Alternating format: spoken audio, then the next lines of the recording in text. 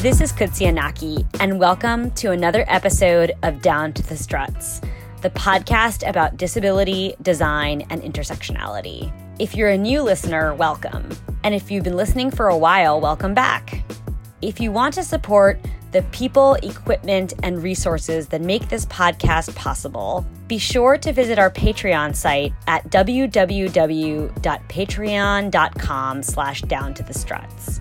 You can become a supporting patron in our community and have access to exclusive content, cool merch, and a quarterly newsletter curated by me. If you're not able to contribute right now, that's fine too. You can listen, subscribe, and share the podcast with friends. We're so grateful for your continued support. Today, we'll listen in on my conversation with Douglas Crews and Lisa Schur. Douglas Crews is an economist and a professor at the Rutgers University School of Management and Labor Relations. Lisa Schur is a political scientist and professor at the Rutgers University School of Management and Labor Relations. Doug and Lisa virtually sat down with me to talk about the participation of disabled people in a critical aspect of our democracy, voting. According to a study that Doug and Lisa published for the Election Assistance Commission in 2021, 1 in 9 disabled voters experienced challenges voting in the 2020 election. This is unsurprising considering that, according to a Government Accountability Office report from 2016, 83% of polling places in the United States were found to be inaccessible. Doug, Lisa, and I discussed more of the findings from their report, the history of voting access in the United States, and long-term strategies for making sure that disabled people can participate meaningfully in the democratic process. Okay, let's get down to it. Thank you so much, Doug and Lisa, for joining me on the podcast today. I'm really looking forward to our conversation. Could you start off by telling our listeners a little bit about yourself and what brought you to study disability and access to voting? Yes, Lisa and I are married. And actually, right 2 days before our second anniversary, we were hit by a drunk driver going about 100 miles an hour. And when we were visiting my parents in Omaha, that gave me a spinal cord injury and put me in a wheelchair. I was already a professor at Rutgers at that point, but then I returned to Rutgers as a professor in a wheelchair. And that obviously opened our eyes to a lot of disability issues in a lot of ways as we tried to cope with all the demands that the newfound disability puts on one. Rutgers was good at accommodating me. At that point, it opened our eyes to I'm an economist, to lots of the economic issues, but also the political issues. Lisa was just starting her dissertation in political science. I had finished my coursework, so I was about to write my dissertation, and I had a whole different topic in mind. But then when we started experiencing what it's like to navigate life with someone with a disability and the discrimination that was going on. And then in July of 1990, the ADA was passed. And I thought, wow, this is an amazing opportunity to look at political activism among people with disabilities. So I changed topics, and that's what I wrote my dissertation on. I interviewed 64 people with spinal cord injuries and looked at their political views and what led them to become activists or what discouraged them from political activities. So, yeah. And since that time, we've done a lot of work on primarily on disability and employment issues and disability and political participation, voter turnout, which is what our recent report to the Election Assistance Commission is all about. Thank you for sharing that story. And it feels so personal. And it's amazing how you've been able to take your personal experience and use it to produce really important academic work that can shape, policy. So to that end, we're here today to talk about access to voting. And as you just mentioned, Doug, you produced a report, Election Access Commission, and it focused on the sort of experience of people with disabilities who were voting in the 2020 election. So can the two of you talk a little bit about the findings of that report? So we had done an earlier report, also commissioned by the Election Assistance Commission in 2012. And at that point, we were asking people what it was like to vote and what kind of difficulties they had. And at that point, 30% of people who voted in a polling place said that they had experienced difficulties with disabilities. With disabilities. And then in 2020, we were looking at people who voted in polling places and people who voted by mail. And we found that the people with disabilities who voted in polling places, the difficulties had dropped to 18%. So that was a significant shift. And we estimate that about half of that drop, the greater ease in voting, was actually due to improvements in polling places. And half was due to the fact that more people with disabilities and people without disabilities too voted by mail in 2020 during the pandemic. But there's good news there because yes, polling places have become more accessible. That being said, still 1 in 9 people in a polling place experienced difficulties voting, and 5% of people who voted by mail with disabilities experienced difficulties. So there's still a lot of work to be done. Great. And can you talk a little bit about how the sort of methods you use to collect the data? And we had done a previous survey in 2012 that was also sponsored by the Election Assistance Commission, where we surveyed 3,000 people across the country, 2/3 of them, 2,000 of them, with disabilities and 1,000 without disabilities. And this was a representative sample done by a well-established survey firm, so we can get a good sense of what is really going on there in the disability population. And then we repeated that survey, the post-election survey, in 2020, asking a variety of questions about the voting experience, particularly about any difficulties that people had with voting. And that was done by the same survey firm, and was also a similarly large sample. It was 2,600 this time instead of 3,000 overall. But again, oversampled people with disabilities so that we could be more confident about their experiences. And I'll let Lisa describe some of the results. Well, compared to 2020, far fewer people with disabilities said that they experienced difficulties in voting.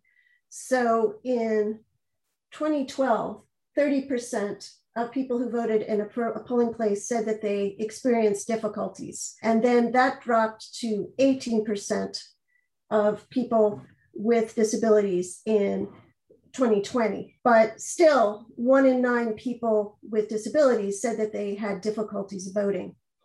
And that's across both voting in polling places and voting by mail. And could you describe and provide some color to what some of those barriers were that people identified? It was everything from finding or getting to the polling place, getting into the polling place, whether they understood how to vote, whether they could read or see the ballot, whether they could operate voting machinery. So it was a variety of different questions about that. And actually, Lisa mentioned the improvement in polling place accessibility. The biggest improvement actually was in drops in the number of people who said they had difficulty reading or seeing the ballot and or difficulty understanding how to vote. So that's a real sign of progress. Still, people with disabilities are more likely than people without disabilities to experience problems. So that's a big problem still. Yeah, and I know as a blind person myself, one of our biggest challenges in the blind community is the idea of being able to vote independently without having to have someone read the ballot to you. One of the things I experienced voting in the 2016 election in Washington, D.C. was that, I showed up and they had like a machine, but I hadn't brought headphones and I had no way of like using the voice technology that was on the machine. And then there was like a whole run around and my ballot got lost and I almost filed a blank ballot. And it was very confusing and there was very little facility. That was the only time I voted in person in DC, because obviously in 2020, I chose to vote by mail. And even then I had to have my partner complete my ballot. I'm glad you described that. We based our measure of disability on census questions, 6 census questions, and we added a 7th cleanup question to capture other types of disability. Those questions allow us to measure major types of impairments. So we break out the results. And one of the impairments is vision impairment. We do find that the people who had the most difficulty voting, the highest rate of difficulties voting, were those with vision impairments or cognitive impairments. Yeah. And some people say that, well, we're just going to switch to all vote by mail voting and that'll solve all the problems. Well, no, it clearly is not a solution for a lot of people who have vision impairments. It's important to be able to vote independently and confidentially. And that can be a real problem. We did find that among people with disabilities who voted by mail in general, 5% or 1 out of 20 said they had difficulties. But among people with vision impairments who voted by mail, 22%. So, almost a fourth of people with vision impairments had some type of difficulty in voting by mail. Yeah, and I suspect that's because some states, for example, like Maryland, and I believe the state of Virginia is going to be implementing something like this as well. They allowed you to complete your ballot electronically using your accessibility technology, so screen reader or magnifier or what have you, print it, sign it, mail it. But I don't think that's the practice in most states. So the vote by mail is still a paper ballot as it was, for example, in Washington, D.C. when I voted. Or I think in DC, I should say, you could call their accessibility office in their elections department and facilitate getting an electronic ballot, but the process was rather cumbersome to do that and time consuming. Well, we asked people what method they wanted to use to vote in the future, and one of the options was electronic ballot delivery. And about 5% of people said that was the way they preferred to cast their ballot. I think some of that reflects the fact that it's not widely available yet, and probably a lot of people don't know about it.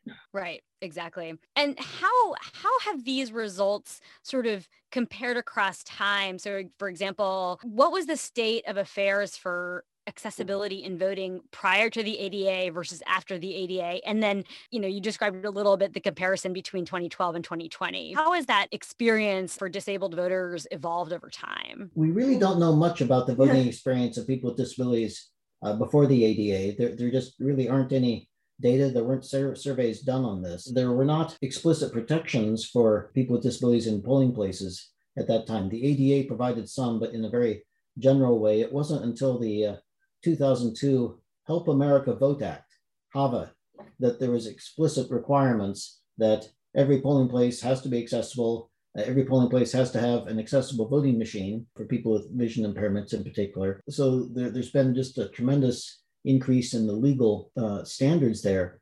However, many polling places are not accessible. In 2016, the US Government Accountability Office did a study of polling places. They actually went out to polling places, a broad sample, and found that 83%, about 5 out of 6 of them, still had potential impediments to voting by people with disabilities, which is just remarkable. This was 14 years after HAVA was passed, that there was still 83% of them had potential impediments. So there are obviously ongoing problems. I didn't realize that figure. That's astounding and quite shocking, I would say. And I mean, layer on top of that in 2020, the challenges of the pandemic. And I'm interested to see to what extent that came up. I remember reading a story about, I believe it was in Alabama, because of social distancing and what have you, people in wheelchairs who couldn't access the buildings weren't able to do curbside voting and things like that. So yeah, I'm curious about, given that state of affairs,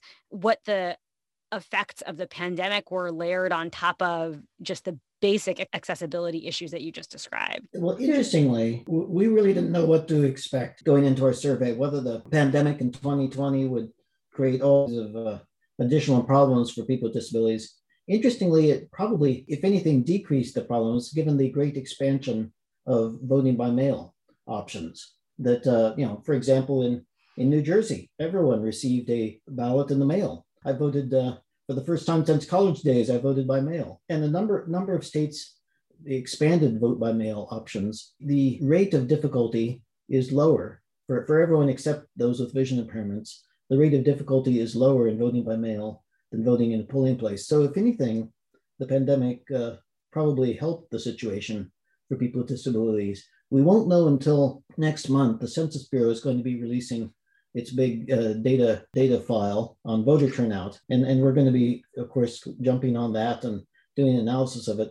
We won't really know until that comes out how the turnout the relative turnout of people with disabilities compares between 2020 and earlier years. In earlier years, there was always a pretty consistent gap of between 6 and 7 percentage points. It may have closed this last year due to that, in part to the great expansion of male voting options. That will be really interesting to see once that data comes out. So we're recording this now in March. So hopefully by later in the year, in a month or so, we'll be able to see what that looks like. That's really interesting. What are the key things you would want election officials, policymakers, lawmakers to take away from your report from 2020? Well, we're not policymakers, but I think the broad takeaway is that the more options there are, the better for people with disabilities. The fact that there was more early voting in 2020, and mail-in options were easier, that combined with greater polling place accessibility, all of that helps. So I would just encourage policymakers to keep those options available for people and to expand them and not to try and retract them. Yeah, that's really interesting. And what we're seeing in some states is a pulling back of that variety in terms of options and modes of voting. Some of that really has to do with, in some instances, a lot of attempts at sort of voter suppression, particularly for African American voters. So I'm curious what your thoughts are about, like, if you've seen anything in your studies about the intersection between race and disability and access to voting, and how those two things kind of interact to create barriers for people. We did look at that. That wasn't the main focus of the study, but we did look at that, and we found that Black voters with disabilities waited online twice as long as white voters with disabilities. So the average for Black voters with disabilities was 45 minutes, which is a long time. I mean, standing in line and waiting, which is inconvenient for everybody, can really just be impossible for a lot of people who have difficulty standing for long periods of time, for example. So this is a real problem. Yeah. And then if you layer on top of that tactics that are often used to suppress voting for people of color, and then the barriers of disability, I mean, you have a real challenge on your hands, I think, from an election administration standpoint. So in your ideal sort of world, what do you want to see for voting for disabled people in the future? What do you imagine in that future? It's a great question. After the great expansion of mail-in voting this last year, and now we have 5 states that do all vote by mail, one might think, well, the future is all vote by mail. We're all going to be voting by mail in the future. One of the questions we asked at the end of the survey was, and we asked this of both voters and non-voters, we asked, if you wanted to vote in the next election, how would you prefer to cast your vote? And we gave 5 options. And interestingly, the top option for both people with and without disabilities was voting in a polling place. We found 49%, almost half of people with disabilities said they would prefer to vote in a polling place. And the next most popular there was voting by mail, was 1/3. So half of people with disabilities want to vote in a polling place. 60%, or 3 out of 5 of people without disabilities said they want to vote in a polling place. And what's really interesting about that is that even though voting by mail is easier for most people, particularly people with disabilities, with mobility impairments and so forth, nonetheless, half of them still want to go to a polling place. And we found some interesting confirmation of that in some focus groups we did. Do you want to describe that, Lisa? So we did several focus groups before we released the survey, because we wanted to refine our questions and make sure that we weren't missing any important questions. And a number of people in the focus groups, these were people with disabilities who had voted in the primaries, a number of people spontaneously said, it's really important for me to vote in person and to show up and vote with my fellow citizens and to be visible, to be seen that, yes, I'm a person with a disability and I'm voting at a polling place, and this is an important part of democracy. Just like everyone else. Just like everyone else. Yeah, I'm in a wheelchair myself, and I understand that. I felt that as well. I'm kind of proud when I have gone to polling places and have people see me there in my wheelchair going in to vote like everyone else. There is the political scientists call this demonstrative aspect of voting. It's not just marking your preference in isolation on the ballot. It's participating in an act with other members of the community. When you asked about what's the future of voting look like, the future of voting, as Lisa said, should include lots of options, but voting in a polling place is one of those important options people still want, even after the pandemic. That's really interesting. And I, as a blind person myself, I would agree with that wholeheartedly. I mean, even though my experience of voting in 2016 was a little bit stressful and a little bit challenging, and I experienced barriers, that moment of, submitting my completed ballot and casting my vote and being with other people in that act of democracy was really powerful and really important. And I think options are great. I mean, as I was someone who was not comfortable during the pandemic showing up at my polling place at that time. And so having the option to mail in my ballot, albeit not having been able to complete it independently or confidentially,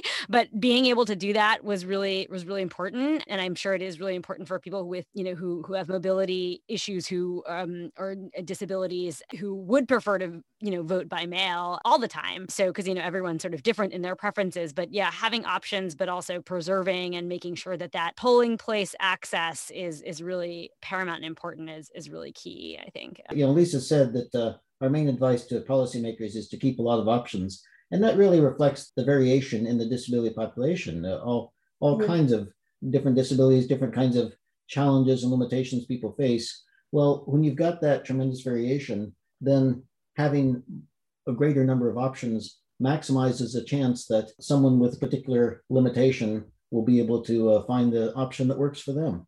So it's just kind of basic math, as it were, that you increase the chance that people will find a workable option if you have more options available. Yeah, I just want to go back for a second to something you had mentioned, just about the importance of, for some people, of voting in person at polling place. And I think part of it is that historically people with disabilities have been invisible. They've been isolated, they've been marginalized. And so it's important to say, no, I'm visible, I'm here, I'm with you, I'm not other, I'm part of democracy. Yeah, absolutely. Did you notice any states that were doing this particularly well? Like if you analyzed your data by state where there was a higher rate of satisfaction or access? Actually, no, that's a great question. Several people have asked us about this. Our sample is about 2,600, and we can't really break it down by state to get meaningful samples within each state. When the Census Bureau data come out next month, they have a sample of 90,000. With those data, we can look at voter turnout, really just at voter turnout and how people voted, by mail or polling place. They don't have all of our rich data on the voting experience, difficulties encountered, and all that kind of stuff. But they do have a very large sample with that basic voter turnout data. And we'll be using that to do state by state comparisons. Oh, that's so exciting. I'm looking forward to the next round of your analysis. When would you anticipate that to be released? In 2018, they released the data on April 23rd of the following year. So April 23rd of this year is our best guess. And of course, we'll jump on it and produce a report in just a few days, I imagine. I mean, one thing we'll be able to do also is to look at states and look at what kind of systems they used or what kind of procedures they used. So like New Jersey, everybody got a mail-in ballot and you could use it or not use it as you chose. And other states still made it more difficult for people to get them. So we might be able to do some comparisons. Yeah, the most restrictive states like Texas they have an excuse required system where you can only get a mail ballot if you have an excuse such as having a documented disability or some other reason like that. We found in past research, we and others have found that in excuse required states, the turnout of people with disabilities is especially low. And that's in part because there's still a stigma to having disability. People don't want to mark on an official government form, yes, I have a disability. There's a reluctance to do that, I think. Yeah, and the other thing that can really decrease turnout is if you have to fill out this request for every election. So you can't just say, I want to vote by mail going forward. You have to, for the primaries, you have to say that, and then you'd have to send something in for the next election and so forth. And that can limit turnout as well. So there's some states that have permanent no excuse ballots. Right. So you just say, I want to vote by mail. Which is the best system. Yeah. So you only have to mark that one time. Right. Yeah. Oh, that's so interesting. Well, I'm really looking forward to your analysis of the Census Bureau data, and I'll be sure to share it with our listeners so they can check out your analysis and what your thoughts are about that. But this has been such a fantastic conversation. Thank you both so much for taking the time to speak with me. That's been great. Thanks. Yes, absolutely. We're very happy to talk. And I just wanted to mention briefly that, obviously Lisa and I have a lot of experience with disability in our own lives. We're very concerned about ensuring that people with disabilities have the right to vote. Our research is very objective. It's very scientific. It's very, we provide numbers that do not show what the numbers are, just the facts, ma'am.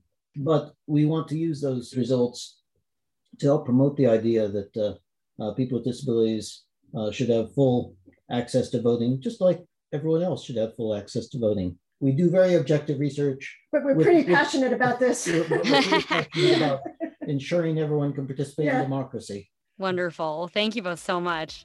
Oh, thanks. Thanks, Thank Lucia.